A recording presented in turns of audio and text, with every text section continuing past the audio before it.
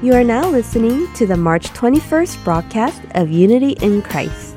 This hour, we have Biblical Stewardship, Sermon, and Refining Faith. First, let's begin with Biblical Stewardship.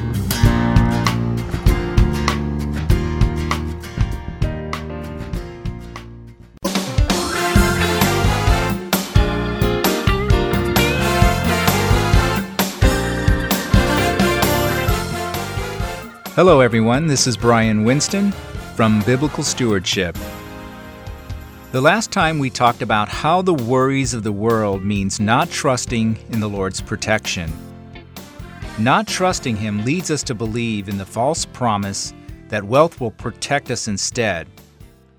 When we follow that false promise, then we'll have the hearts that love money and will abandon our faith.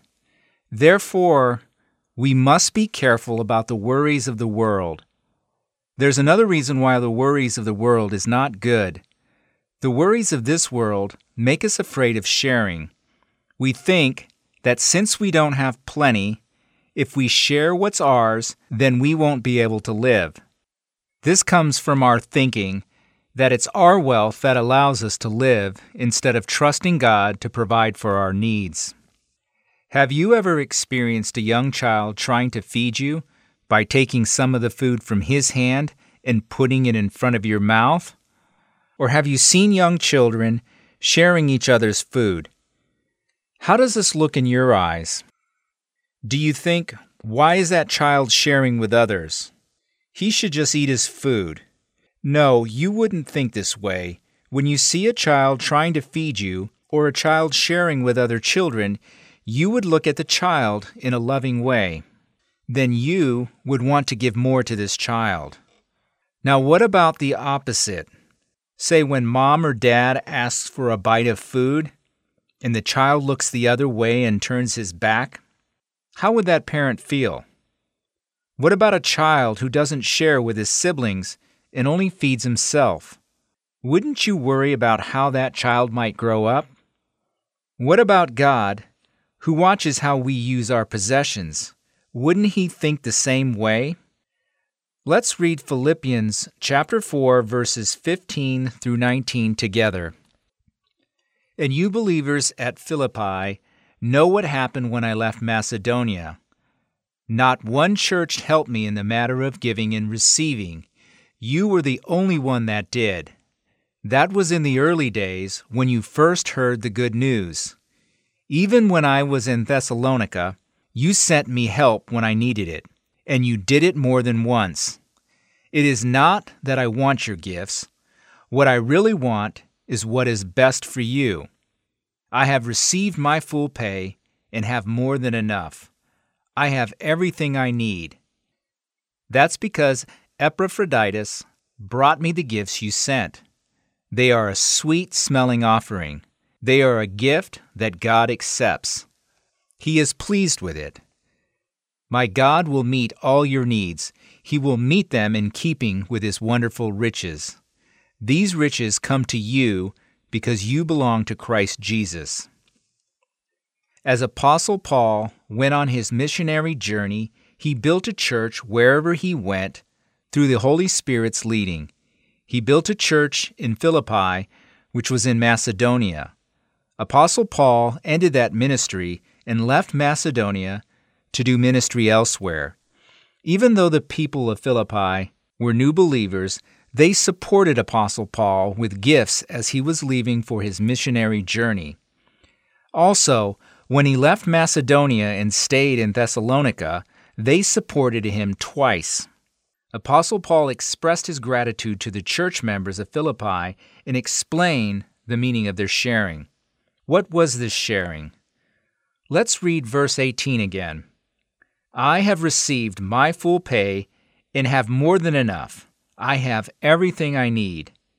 That's because Epaphroditus brought me the gifts you sent. They are a sweet-smelling offering. They are a gift that God accepts. He is pleased with it. The Bible says that the gift from the church members of Philippi that they shared with Apostle Paul was a sweet-smelling offering that God accepts. It also says that God is pleased with it. Did you know about this truth? There is more of a possibility that the Philippians did their act without knowing this truth. They heard about the gospel of Jesus Christ and gained eternal life as a gift. Since this was so valuable, they shared what they had with Apostle Paul, who was going somewhere else to do his work again and wanted to help him. This act was a sweet-smelling offering that God accepts. Also, God was pleased with it. Why is that? God is pleased with a sinner who's been forgiven of one's sin and moves to a place of receiving life. This is also the reason why God sent His Son Jesus Christ. This is what God wanted. How pleased would God have been to see the church members of Philippi take part in such an act? Do you remember when Jesus said, "Anything you did for one of the least important of these, you did for me"? What they did for Apostle Paul is what they did for Jesus. What's amazing is that Apostle Paul prayed to God for these church members in Philippi. In verse 17, he says, he wants what is best for them. Then in verse 19, he gives them a more amazing word of promise. My God will meet all your needs. He will meet them in keeping with His wonderful riches. These riches come to you because you belong to Christ Jesus. This is an important point that I don't want you to misunderstand. The reason why a church member shares one's possessions with another church member is because it is an offering that God accepts and is pleased with. The focus is pleasing God. For that reason, God in His glory will abundantly fill the need. If one shares his possessions with another church member to have his own needs abundantly filled by God, then the motive is wrong. God will not be deceived. There are some people who cite Malachi chapter 3 and portray God as a God of investment or a God of gambling. They say, believe in God and give this much offering, then God will bless you and repay you 10 or even 100 times the amount. Be careful of these people who mislead church members in this way. The motive and purpose of what they're saying is all wrong. The church members of Philippi didn't help Apostle Paul to have their own needs abundantly filled by God. They knew that the precious gospel of Jesus Christ, which was shared to them, changed their lives to eternal ones. They thought it was right for that precious plan of God to be shared with many more people. That is why they shared what they had for Apostle Paul's ministry. When God abundantly filled the needs of the Philippian church members, where did they use their abundance? They obviously used it to please the Lord. For people who believe God and give offerings in order to receive 10 or 100 times the amount they gave, where would they use the amount they received? Do you think they would also use this amount to please God? I can tell you this with certainty. Looking at what we've been studying together until now, God is the master of everything. He entrusts wealth to those He wants to fulfill His work.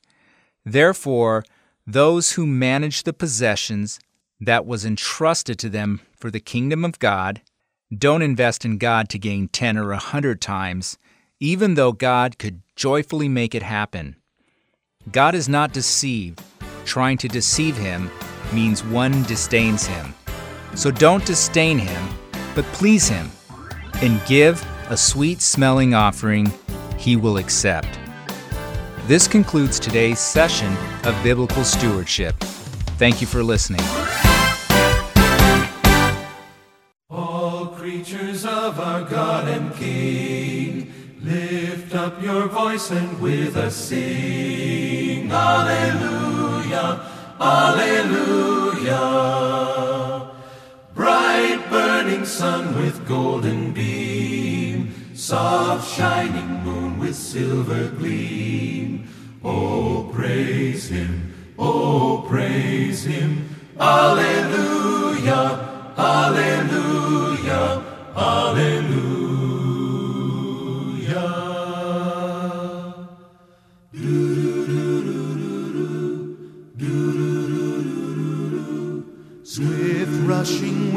so wild and strong, white clouds that sail in heaven alone. Oh, praise Him, hallelujah, hallelujah. New rising dawn, praise rejoice, in praise rejoice. Oh, you lights of evening, find a voice.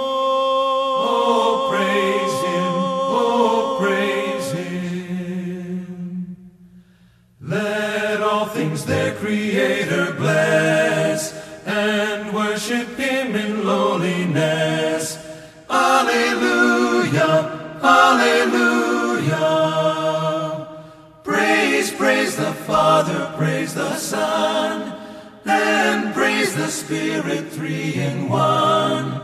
Oh, praise, praise the Lord, oh, praise Him. Oh, alleluia, alleluia, alleluia. Praise the Lord, praise the Lord.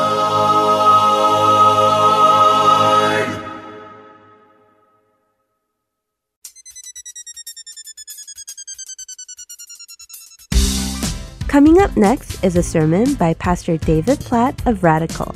Today's topic is Hope for the Hurting. I hope you have a blessed time with Pastor David. What I want to do is something a little differently than we normally do each week. Instead of just reading through the scripture here at the start, I want us to read it slowly and pause along the way. And I want to point out some of the details that the Holy Spirit has inspired the author to write in order to help us get a deeper grasp on the beauty of the story. Basically, I want to tell this story well to you. So we're going to start here in verse 1 and move slowly. So keep in mind, this is only one of two books in the Bible named after a woman. The other is Esther. And this is the only book in the Old Testament named after someone who is not Jewish. So with that set up, let's read verse 1. The Bible says, "In the days when the judges ruled, there was a famine in the land, and a man of Bethlehem in Judah went to sojourn in the country of Moab, he and his wife and his 2 sons." Okay, let's pause there. But this is where we get a glimpse into the time period this story takes place in. In fact, hold your place here in Ruth and turn back in your Bible to the table of contents. And I want to remind you where this story fits into the story of Scripture that we have read over the last year. So you look at the first 17 books in the Old Testament. Those books basically give us the history of the Old Testament. So the first 5, Genesis through Deuteronomy, tell the story of God's people leading up to the promised land. Then the books of Joshua and Judges tell the story of God's people taking and settling in the promised land. And Joshua and Judges are fairly chronological, but then Ruth spotlights a story that happened during the middle of Judges. Most think somewhere around Judges chapter 10. The same thing happens later when you get to Ezra, Nehemiah, and Esther. Ezra and Nehemiah happen pretty much chronologically. Then Esther highlights a story that happened in the time of Ezra and Nehemiah. So the book of Ruth happened during the time of Judges in the promised land. And what that means is, so now come back to Ruth and take just one turn of a page to the left, and you'll see the very end of the book of Judges, last verse, Judges 21:25. You'll get a summary of this time period. Judges 21:25 says, "In those days there was no king in Israel.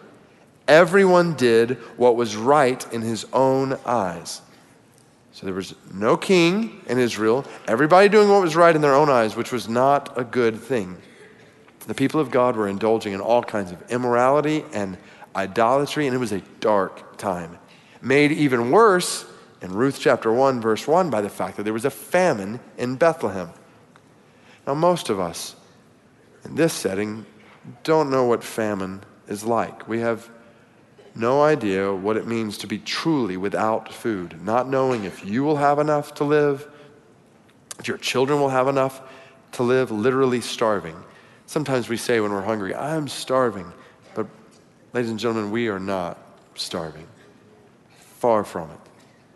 What's even more interesting is the word Bethlehem means house of bread. So the picture here is that the house of bread has no bread. And as a result, this Jewish man flees Bethlehem to go to Moab. Now, as soon as we hear Moab, we need to realize that Moab is not just a foreign land geographically. Moab is a foreign land spiritually and historically. So the Moabites began back in Genesis 19 when Lot had an incestuous relationship with his daughter. Moabites were an outcast people from the start. Then they had resisted the Israelites when the Israelites wanted to pass through their land in the book of Numbers, and the women of Moab had seduced Jewish men into sexual immorality and idolatry, which resulted in 24,000 Israelites dying. They worshiped false gods, and in Deuteronomy chapter 23, God said that no Moabite can enter into the assembly of the Lord down to the 10th generation. They were a cursed people. So for a Jewish man to go to Moab was shameful, to say the least. It was like he was turning his back on God. Now, verse 2 says, the name of the man was Elimelech, and the name of his wife, Naomi. The names of his two sons were Mahlon and Chilion. They were Ephrathites from Bethlehem in Judah. They went into the country of Moab and remained there. Side note here, Elimelech, his name means God is king. So think about it, in a time where the judges ruled and there was no king, we have a clear announcement from the beginning of the story that God is king. Now, these next verses we're about to read introduce tragedy into the heart of the story. And like I mentioned earlier, the language here in the Hebrew has sort of a staccato style. It's terse, quick, almost unfeeling. We don't have details. We don't have emotion, just cold, hard, blunt, heavy facts. Verse 3, but Elimelech, the husband of Naomi, died, and she was left with her two sons. These took Moabite wives. The name of the one was Orpah, the name of the other Ruth. They lived there about 10 years, and both Mahlon and Chilion died, so that the woman was left without her two sons and her husband. There it is. In a matter of 3 verses, you have 10 years of torrential tragedy. And just like that, this family of 4 Israelites is down to 1. First, Elimelech, the leader of the family who brought them to this strange land, he dies. And Naomi is left with a widow in Moab raising 2 sons. The 2 sons marry Moabite women. Keep in mind the history there. Moabite women, the ones who seduced Israelite men into idolatry and immorality. Moabite women who are not even allowed into the assembly of the Lord. And then on top of this shame, after 10 years, her sons Mahlon and Chilion both die. Just imagine, we're not sure if they died at the same time, one soon after the other, what happened. But talk about unexpected, in many ways, as far as we know in Naomi's life, undeserved tragedy. And the tragedy is only heightened by the fact that now Naomi is left not only without her husband and her sons, and finds herself with 2 Moabite women, but neither of them has any heir to carry on their family, which was the curse of all curses. In the ancient Near East, particularly in Israel, there was no greater tragedy than for a family to cease to exist. And this sets up the ultimate problem in the book of Ruth, because Naomi's family now teeters on extinction. To emphasize this, when you get to verse 5, notice the author doesn't even mention Naomi's name. The woman was left without her 2 sons and her husband. It's like Naomi has lost her identity. She's an aged widow with 2 barren daughters-in-law from Moab. She has no hope, no security, no home, no provision, nothing. If we don't feel the weight of this, then we will miss the wonder of verse 6. At a time when this suffering woman and her 2 foreign daughters-in-law find themselves in utter hopelessness, verse 6 says, then she arose with her daughters-in-law to return from the country of Moab, for she had heard in the fields of Moab that the Lord had visited his people and given them food. The Lord, it's the first time God is mentioned, Yahweh, and he has visited his people with aid. He has restored Bethlehem to the house of bread it was intended to be. This is one of those verses that has figurative alliteration that just brightly jumps off the page in the backdrop of the dark verses that precede it. So verse 7 says, she set out from the place where she was with her 2 daughters-in-law, and they went on the way to return to the land of Judah. Now, on her way, listen to what Naomi says to her daughters-in-law. This is the first dialogue that we see in the book. And some of the most important facets of the book of Ruth are going to happen in dialogue. The author uses specific, intentional conversations in over half of the book to communicate the point of the story. So pay attention close whenever you see these profound conversations take place. You just think about it. Up until this point, over 10 years have passed. People have died. Barrenness and hopelessness have sunk in, and nobody has even said a word in the story until verse 8. When Naomi says to her 2 daughters-in-law, "Go, return each of you to her mother's house. May the Lord deal kindly with you as you have dealt with the dead and with me. The Lord grant that you may find rest, each of you in the house of her husband." Now this is more than just like goodbye and God bless you. She thanks them for their kindness to her. You can only imagine what these 3 women have been through together. Ruth and Orpah, they've left their own people to marry Israelite men. They're now set apart from the Moabites, living in years now of barrenness, both of them with no children, only to then see their husbands die. These 3 women have lived, struggled, cried, mourned together for years. Naomi turns to bless them and to free them up from any responsibility they felt they had toward her. Naomi says, you deserve better. You deserve husbands and a family, not to be stuck with me, an aged widow with nothing. You can imagine the emotion when the rest of verse 9 continues. Then she kissed them, and they lifted up their voices and wept. And they said to her, "No, we will return with you to your people." Picture, they're weeping together as Naomi speaks. This weeping just grows among the 3 of them. They consider not being together as a sign of continued kindness to Naomi. They say, "No, we will go with you." And Naomi responds and basically builds an argument for why they should stay and not go with her. Listen to her reasoning. It's pretty solid. She says, verse 11, "Turn back, my daughters. Why will you go with me? Have I yet sons in my womb that they may become your husbands? Turn back, my daughters. Go your way, for I am too old to have a husband. If I should say I have hope, even if I should have a husband this night and should bear sons, would you therefore wait until they were grown? Would you therefore refrain from marrying? No, my daughters, for it is exceedingly bitter to me for your sake that the hand of the Lord has gone out against me."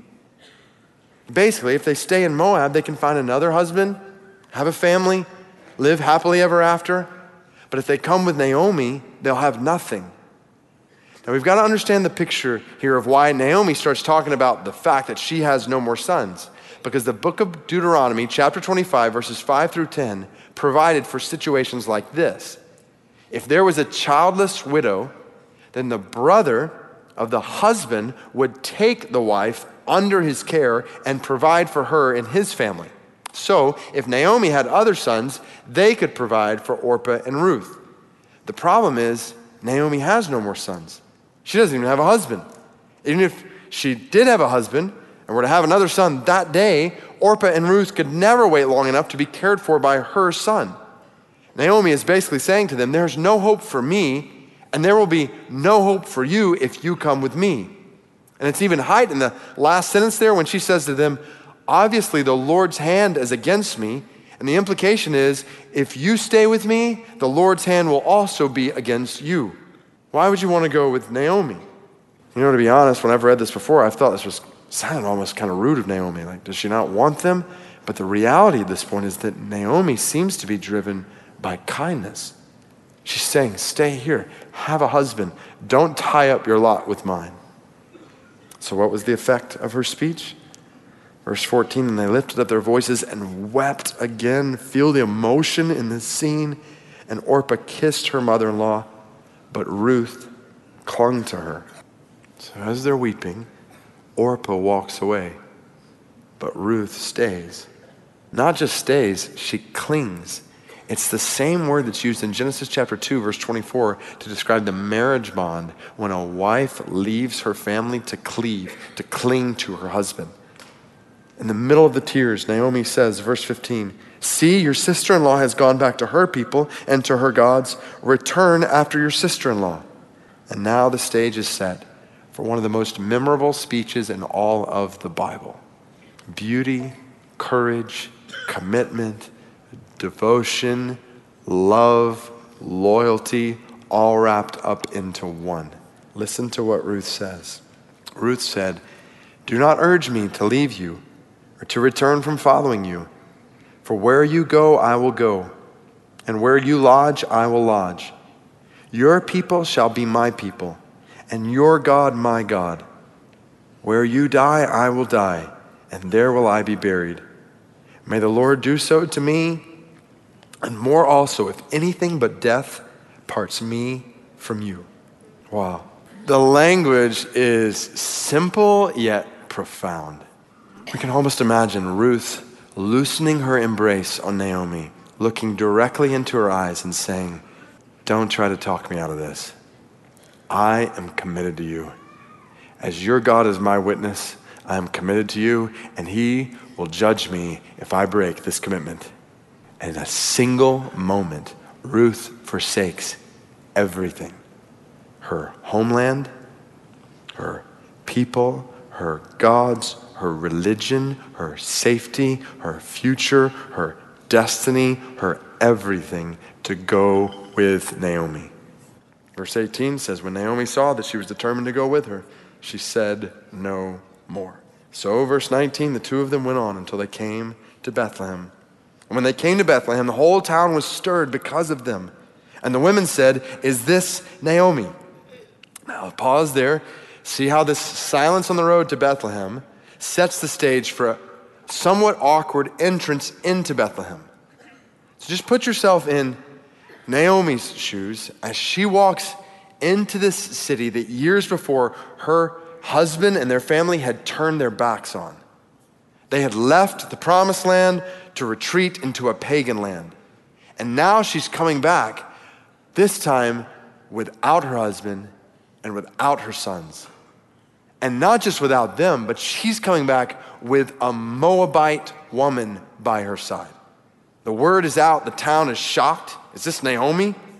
Now, Naomi's name means pleasant. So listen to what happens. As soon as they ask, "Is this the pleasant one?" Naomi responds, verse 20, she said to them, "Do not call me Naomi. Call me Mara, for the Almighty has dealt very bitterly with me.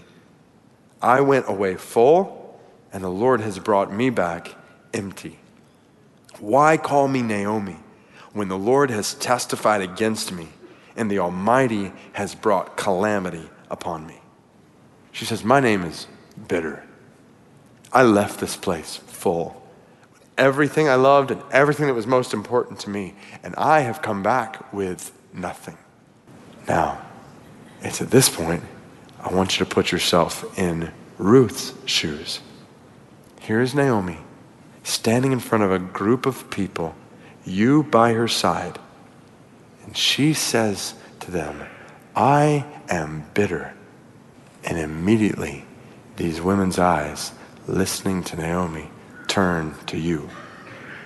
And your face goes straight down because you are a picture of the bitterness the Almighty brings. When you get to verse 22, the writer says, Naomi returned, and not just Ruth, but Ruth the Moabite. What a story. That's just chapter 1. So let's stop and think about the stage that's been set that I believe leads us to one clear, beautiful, glorious, life-transforming truth for you to take away today. And you may wonder, what is the point? What does all this have to do with me? I want to show you what it has to do with you.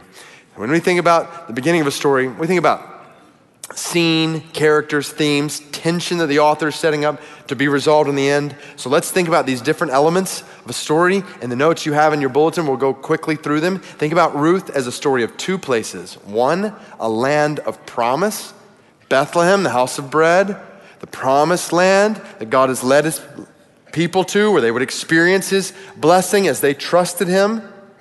The other is a land of compromise, Moab, a land of foreign gods, where Elimelech takes his family, the land where Ruth was born.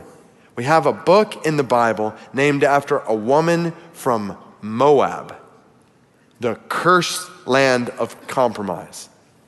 It's a story of two places and two people. Obviously, there are many characters introduced in chapter 1. By the end of the chapter, we're down to two, Naomi and Ruth, and they seem so different. One is a woman with honest hurt. So our impression of Naomi at the end of chapter 1 may not be particularly positive, but we must not be too hard on her. Think of all she had been through. A famine, a move to pagan Moab, the death of her husband, the marriage of her sons to foreign wives, then the death of her sons, and no heir left at all. It has been blow after blow, tragedy after tragedy. She is hurting. And don't miss it.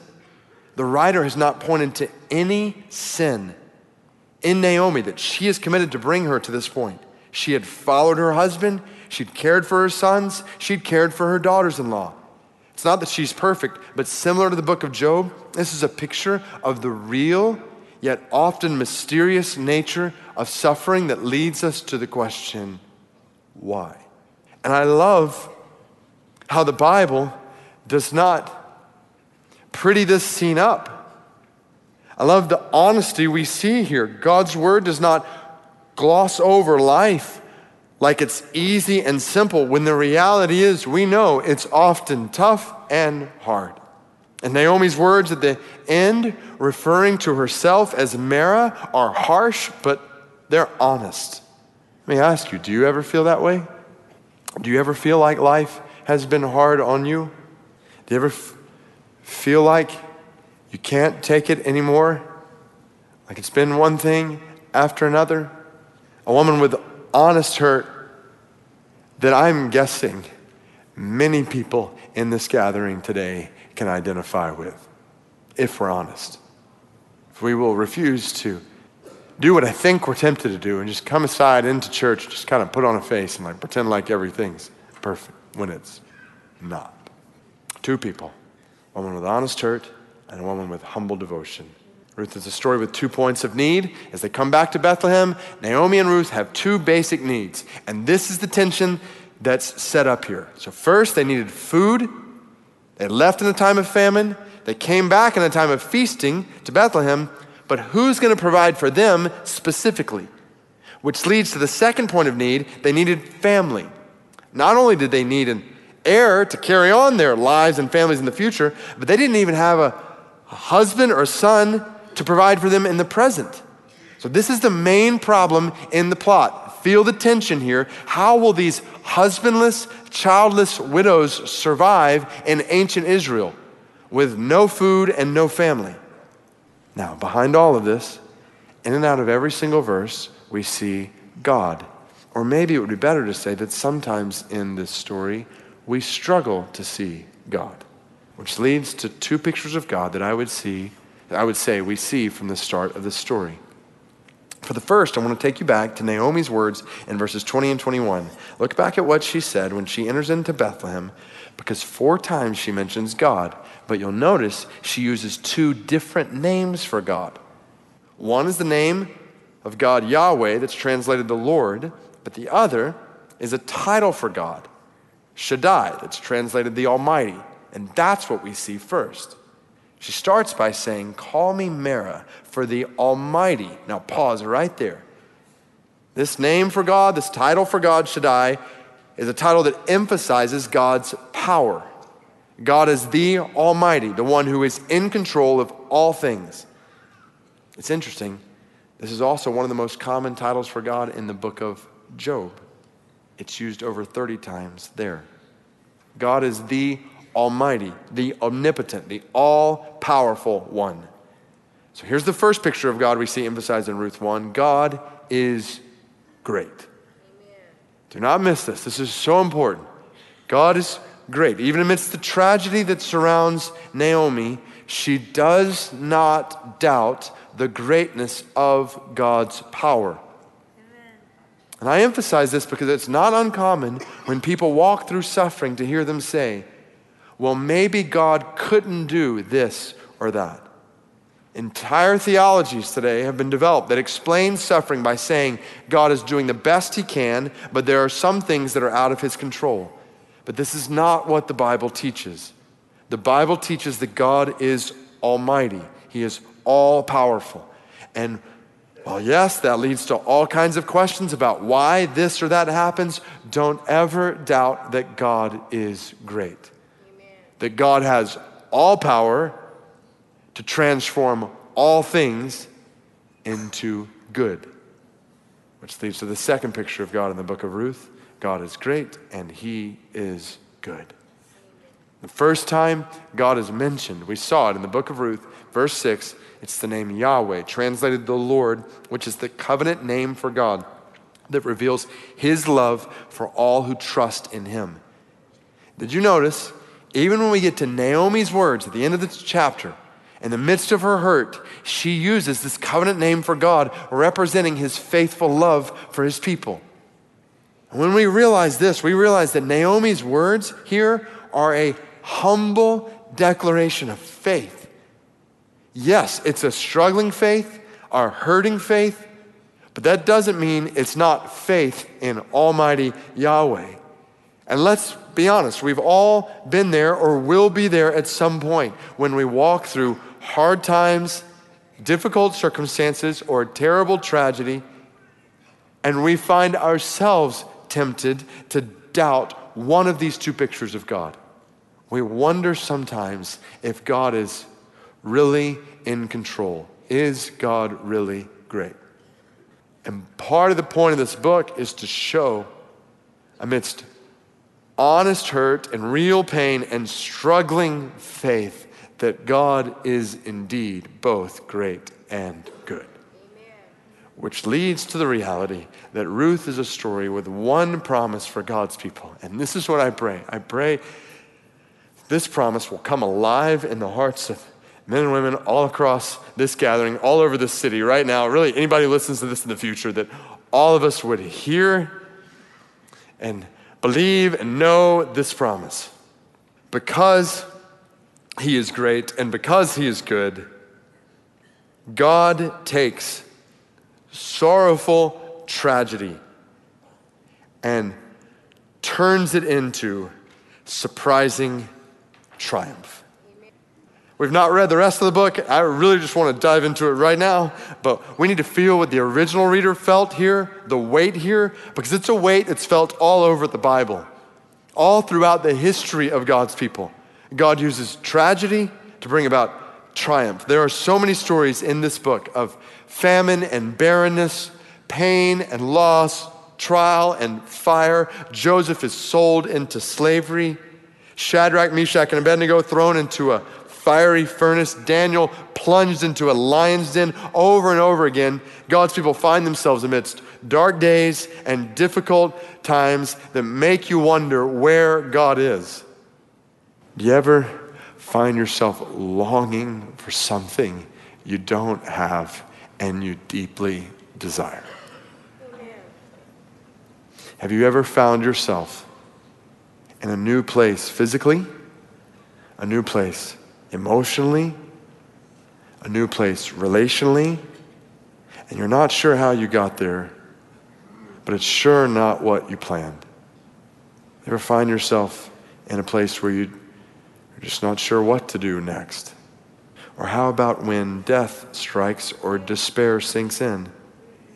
Maybe somebody you love died a short time ago, or maybe it was a long time ago. Maybe it was expected. Maybe it was totally unexpected.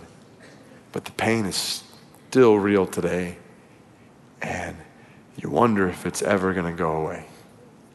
Amidst barrenness and loneliness, realities so many of us are familiar with. I think about Heather and I walking through infertility and struggling every single month with these two pictures of God.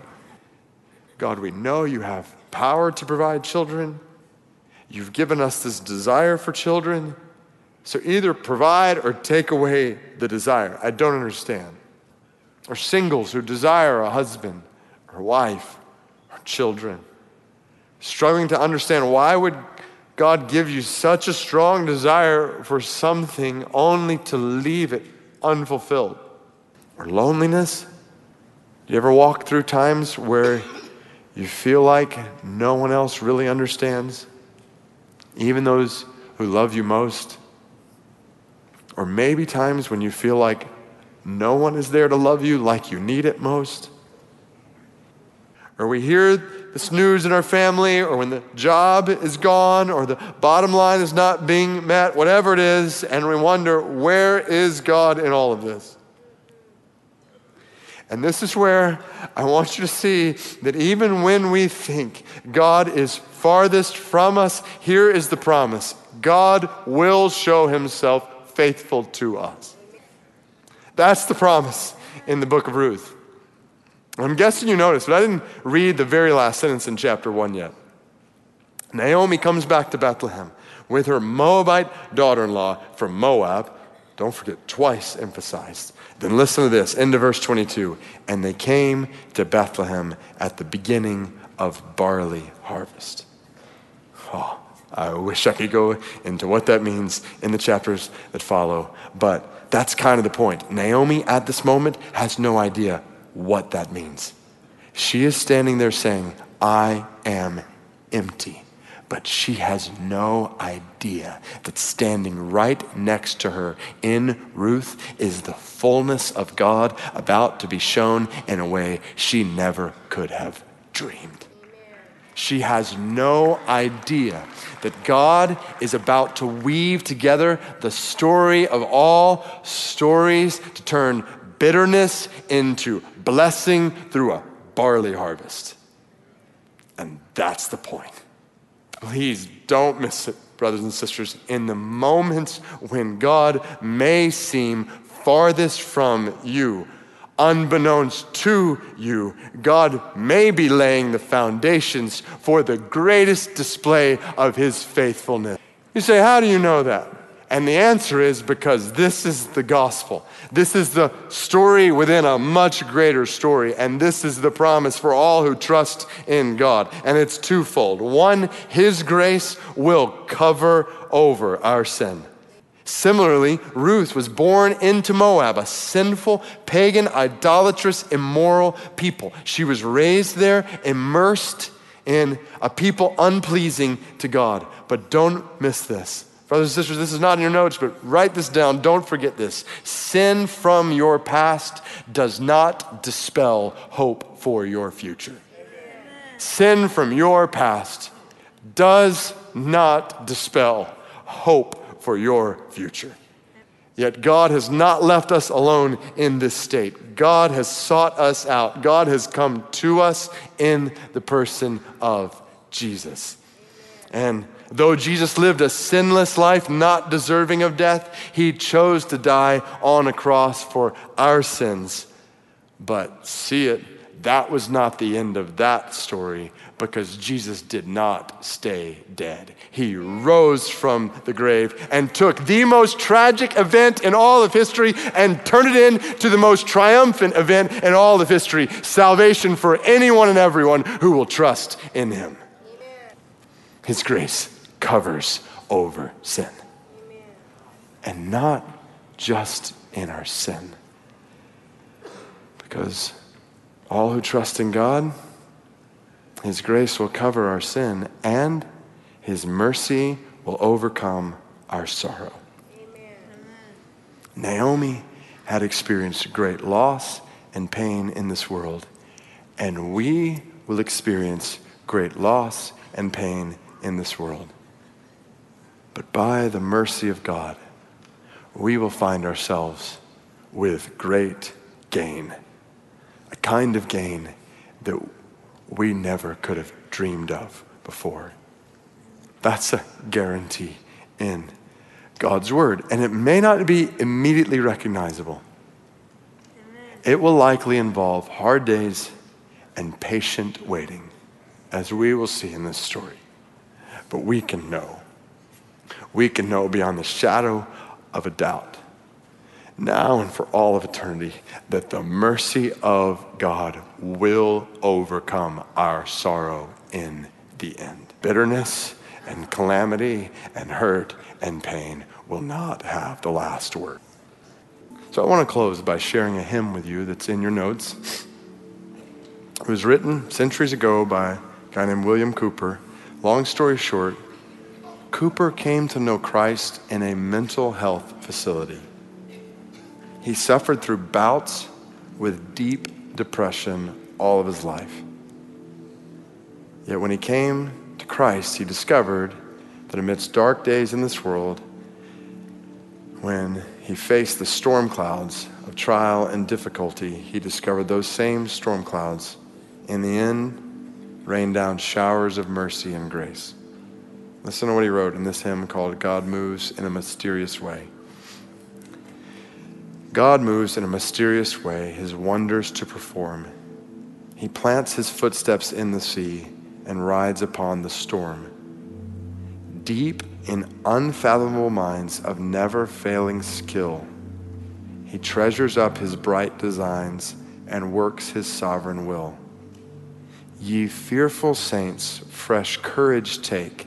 The clouds you so much dread are big with mercy and shall break in blessings on your head. Judge not the Lord by feeble sense, but trust him for his grace. Behind a frowning providence, he hides a smiling face. His purpose will ripen fast, unfolding every hour. The bud may have bitter taste, but sweet will be the flower. Blind unbelief is sure to err and scan his work in vain. God is his own interpreter, and he will make it plain. I want to invite everyone to bow your heads and close your eyes with me. As you bow your heads and close your eyes here in this room and other campuses, I want to do two things as we close this time in God's Word. First, I want to ask you a question right where you're sitting, and it's the most important question I could possibly ask you. Right where you're sitting, have you trusted in God's grace to cover over your sin? Have you trusted in God's grace to cover over your sin? I believe God has brought some of you, many of you today for this moment.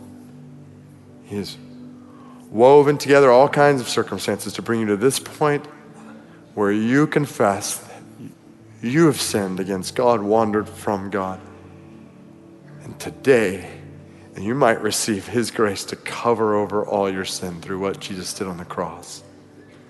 So if that's you, I want to invite you right now to pray, just to say in your heart to God, right where you're sitting, to say, Dear God, I am a sinner. And I need your grace to cover my sins. Just to say to God, I believe that Jesus died on the cross for me. And today, I trust in Jesus as Lord of my life. Today, I want to be restored to relationship with you, to follow you as my God. With your hope now and your hope for all of eternity. I want your grace to cover my sin and your mercy to overcome any sorrow I have or will experience. With your heads bowed and eyes closed, if you just prayed that to God, I want to invite you to do something. I want to invite you just to quietly, with our heads bowed and eyes closed, just lift up your hand where you are before God, just as a picture of you saying, yes, today I'm trusting God's grace to cover over my sin. Amen. Amen. Who are walking through circumstances right now that you can identify with one or more of these things that we've just seen in Naomi's life. And if you just find yourself walking through a particular trial, valley, challenges in your life right now, I want to pray specifically for you. So if that's you, just with our heads bowed and eyes closed, would you just lift up your hand where you are? If you would just say, yeah, I need extra grace, mercy. I'm struggling this way or that way. God, you see these hands, so many of them. I can't see all those at other campuses, but so many. God, you know what's going on in every single one of these circumstances. You know better than they do what's going on in those circumstances. You know not only what has happened, what is happening, but you know what's going to happen. You know what the next chapter looks like, and the next chapter, the next chapter, and you know depth of hurt and pain and the waiting and the timing. So God, I pray on their behalf that you would give them faith to trust in your greatness and your goodness today. And for that kind of faith tomorrow and the next day and the next day, that you would show your greatness and you would show your goodness. That you would take tragedy and turn it into triumph. God, I pray. And no, we've just seen in your word that you have power to do that. You do that over and over and over again on behalf of your people. So do it again and again and again in all these circumstances. We pray that you would bring healing amidst hurts. We pray that you would bring joy from pain. We pray that you would. And God, we praise you. You have promised. I just think about Isaiah 43. I just want to pray that over those who've raised their hands. Fear not, I have redeemed you, God says to his people. I have called you by name. You are mine. When you pass through the waters, I will be with you.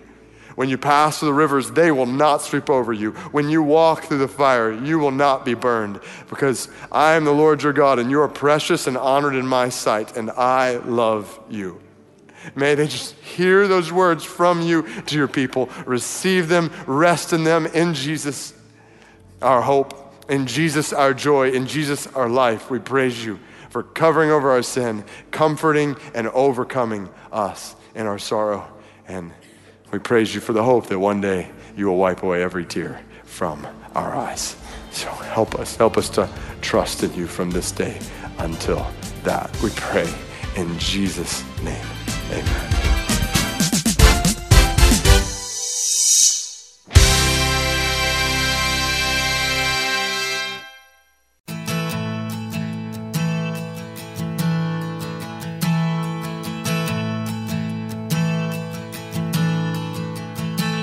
Oh, I've heard 1,000 stories of what they think you're like, but I've heard the tender whisper of love in the dead of night, and you tell me that you're pleased and that I'm never alone.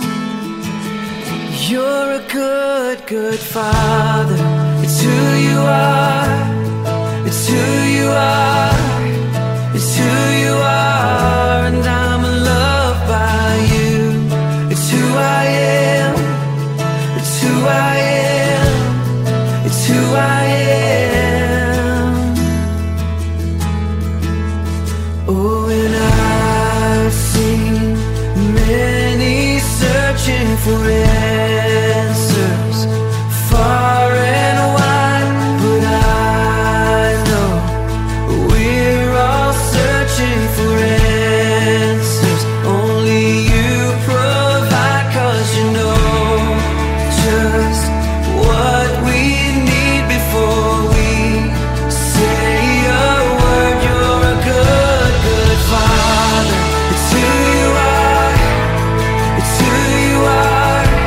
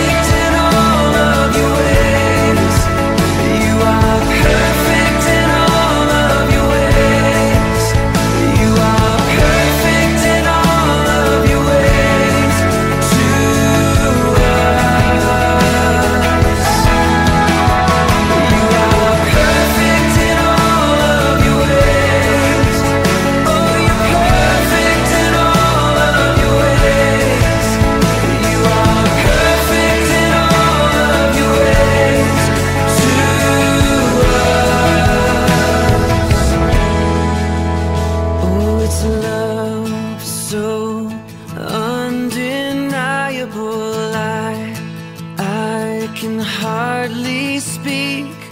Peace so unexplainable.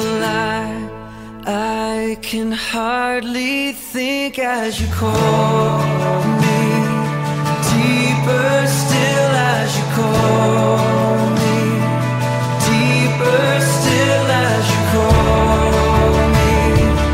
Deeper still into love. Love, love, you're a good, good Father. It's who you are. It's who you are. It's who you are. And I'm loved by you. It's who I am. It's who I am. It's who I am. You're a good, good Father. It's who you are. It's who you are. It's who you are. And I'm loved by you. It's who I am. It's who I am. It's who I am. You're a good, good Father. It's who you are. It's who you are. It's who you are. And I'm loved by you. It's who I am. It's who I am. It's who I am. You're good. You are perfect in all of your ways. It's who you are. It's who you are. And I'm loved. You are perfect in all of your ways. It's who I am. It's who I am.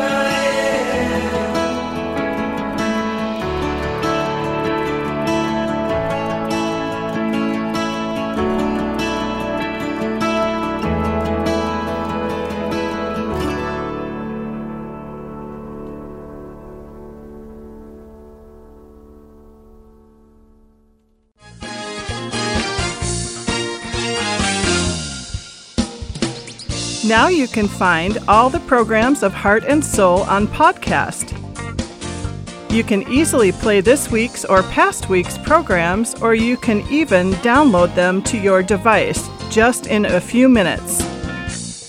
Try to search for Heart and Soul at your iTunes store now.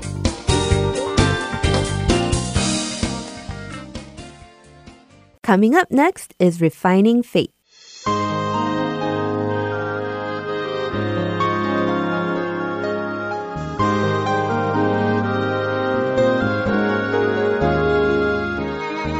Hello, Heart and Soul Gospel Ministries listeners. This is Sharon Lee with the Refining Faith. For last 2 weeks, we learned about the meaning of the word refining in Hebrew and Greek. We know that the definition of the refining is purifying a metal by burning off the impurity, but we learned that the purpose for the refining is to prove that the gold is gold and the silver is a silver. In other words, the spiritual refining is not just for the purpose of hardships and tribulations, but the process of verifying if our faith is the true faith through such hardships and tribulations. That is why refining is not something to fear about, but rather it is a chance to test our own faith, as well as something to thank God that we are in the faith by going through refining. Beloved, do not be surprised at the fiery ordeal among you, which comes upon you for your testing, as though some strange thing were happening to you. But to the degree that you share the sufferings of Christ, keep on rejoicing, so that also at the revelation of His glory you may rejoice with exultation. These are verses from 1 Peter chapter 4, verses 12 and 13. Consider it all joy, my brethren, when you encounter various trials, knowing that the testing of your faith produces endurance. And let endurance have its perfect result, so that you may be perfect and complete, lacking in nothing. These are verses from James chapter 1, verses 2 through 4. The New Testament tells us to be joyful and happy for refining and testing, which proves our faith to our own selves. But do you think that is possible? Do you think it is possible to be joyful and happy while being tested and refined? Bible shows us that it is possible through one person's life. Acts chapter 6 introduces the story of Stephen, whom we all know well. When there was a problem between Hellenistic Jews and the native Hebrews in the Jerusalem church, the congregation chose 7 deacons and solved the problem. Stephen was one of these 7 deacons. Stephen was full of grace and power and performed great wonders and signs among the people. Do you think his faith was the true faith? How can we tell if his faith was the true faith? The night when Jesus was captured, his closest disciple Peter swore that he would not betray Jesus, even though everyone else does, and gave his words that he would rather die with Jesus than deny him. We were able to tell if his faith was the true faith before the rooster crowed that night. Despite giving his words, Peter denied Jesus 3 times and left the area when he felt his life was in danger. But what about Stephen? Do you think he denied Jesus when his life became dangerous? In Acts chapter 6 verses 9 and 10, some people from the synagogue argued with Stephen, but they were not able to cope with him because he was speaking with the wisdom and the Spirit. Stephen witnessed Jesus Christ to them faithfully. So those who could not cope with Stephen secretly induced some people around them and had them to say false accusations that they heard him blaspheme against Moses and God. And because of this, Stephen was dragged away and brought to the council for a trial. Stephen was now facing a test. A time of spiritual refining had come to him. The high priest, who heard all the false accusations the people, the elders, and the scribes made, asked Stephen if what they said was true. From Acts chapter 7 verse 2, Stephen studied his sermon in front of all those people. He witnessed to them how God had saved them since their ancestor Abraham, how God stretched his hands of salvation continuously, and eventually how God sent a Messiah to the world. And he admitted that Jesus was the Christ in front of them. He also witnessed to them that they were the murderers and the sinners who killed Jesus. Those who heard what Stephen said felt guilty and gnashed their teeth at him. They became very furious and wanted to kill him. The death was upon him. Peter denied Jesus in that situation. But Stephen was different. He looked up to heaven with the Holy Spirit and saw the glory of God and Jesus standing at the right hand of God. People drove him out of the city and began stoning him, but Stephen did not give up his faith. He instead called on the Lord to receive his spirit and died after crying out loud not to hold their sin against them. Stephen proved his faith through the test. He accomplished something that Peter could not. Why do you think Stephen and Peter act differently? That was because one was filled with the Holy Spirit and the other wasn't. Peter had not experienced the feeling of the Holy Spirit yet the night when he denied Jesus. A while later, after he was also filled with the Holy Spirit, he witnessed Jesus and faced death, just as he gave his words that he would follow Jesus. Refining of faith allows us to verify our faith. It allows us to verify if our faith is the true faith that delivers us to the salvation. Jesus promised that anyone who confesses him before men, he will also confess him before God, who is in heaven, was proved through the life of Stephen. I truly hope each of our faith will be verified through refining. That is all for today's Refining Faith. Until next time, goodbye.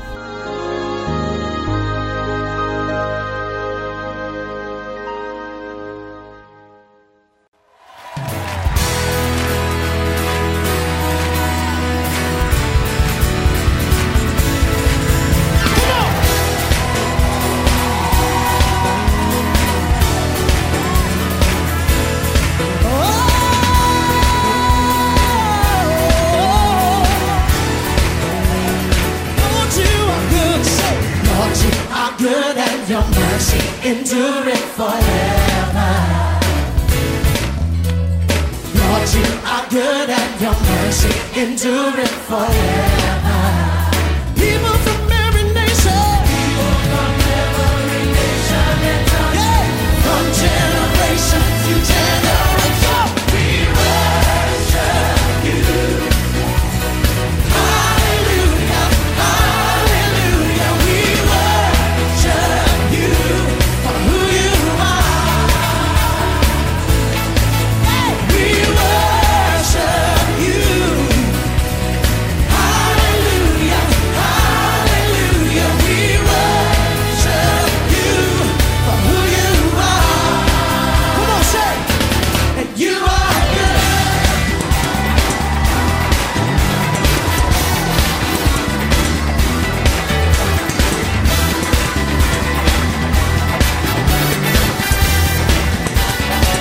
Lord, you are good, say. Lord, you are good and your mercy endureth forever. Come on, don't stand around.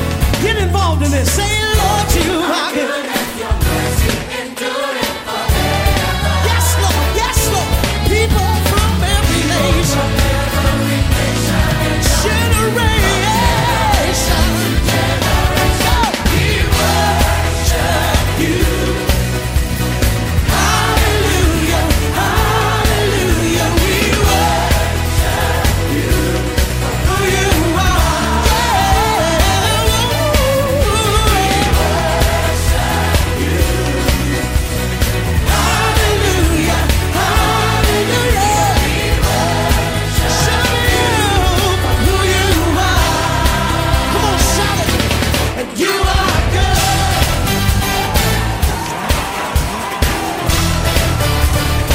So good, yeah.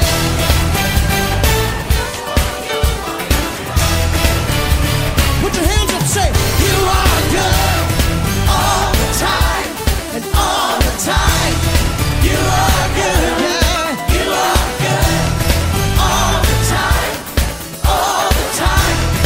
You are good. Say it again. You are good all the time, all the time.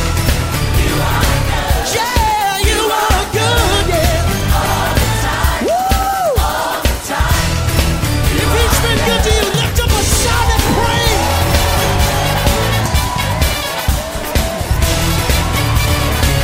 Come on, come on, come on, come on.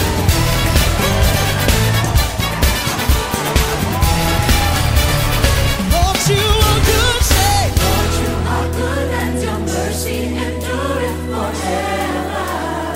Lord, you are good, yeah. Lord, you are good and your mercy endureth forever. Lift those hands high. Come on, bless him now. Say, Lord, you are good. You are good. Mercy endureth forever. I'm looking at a generation who knows how good he is. Lord, you are good and your mercy endureth forever. People from every nation, and tongue, from generation to generation, we worship you. Hallelujah, hallelujah, hallelujah.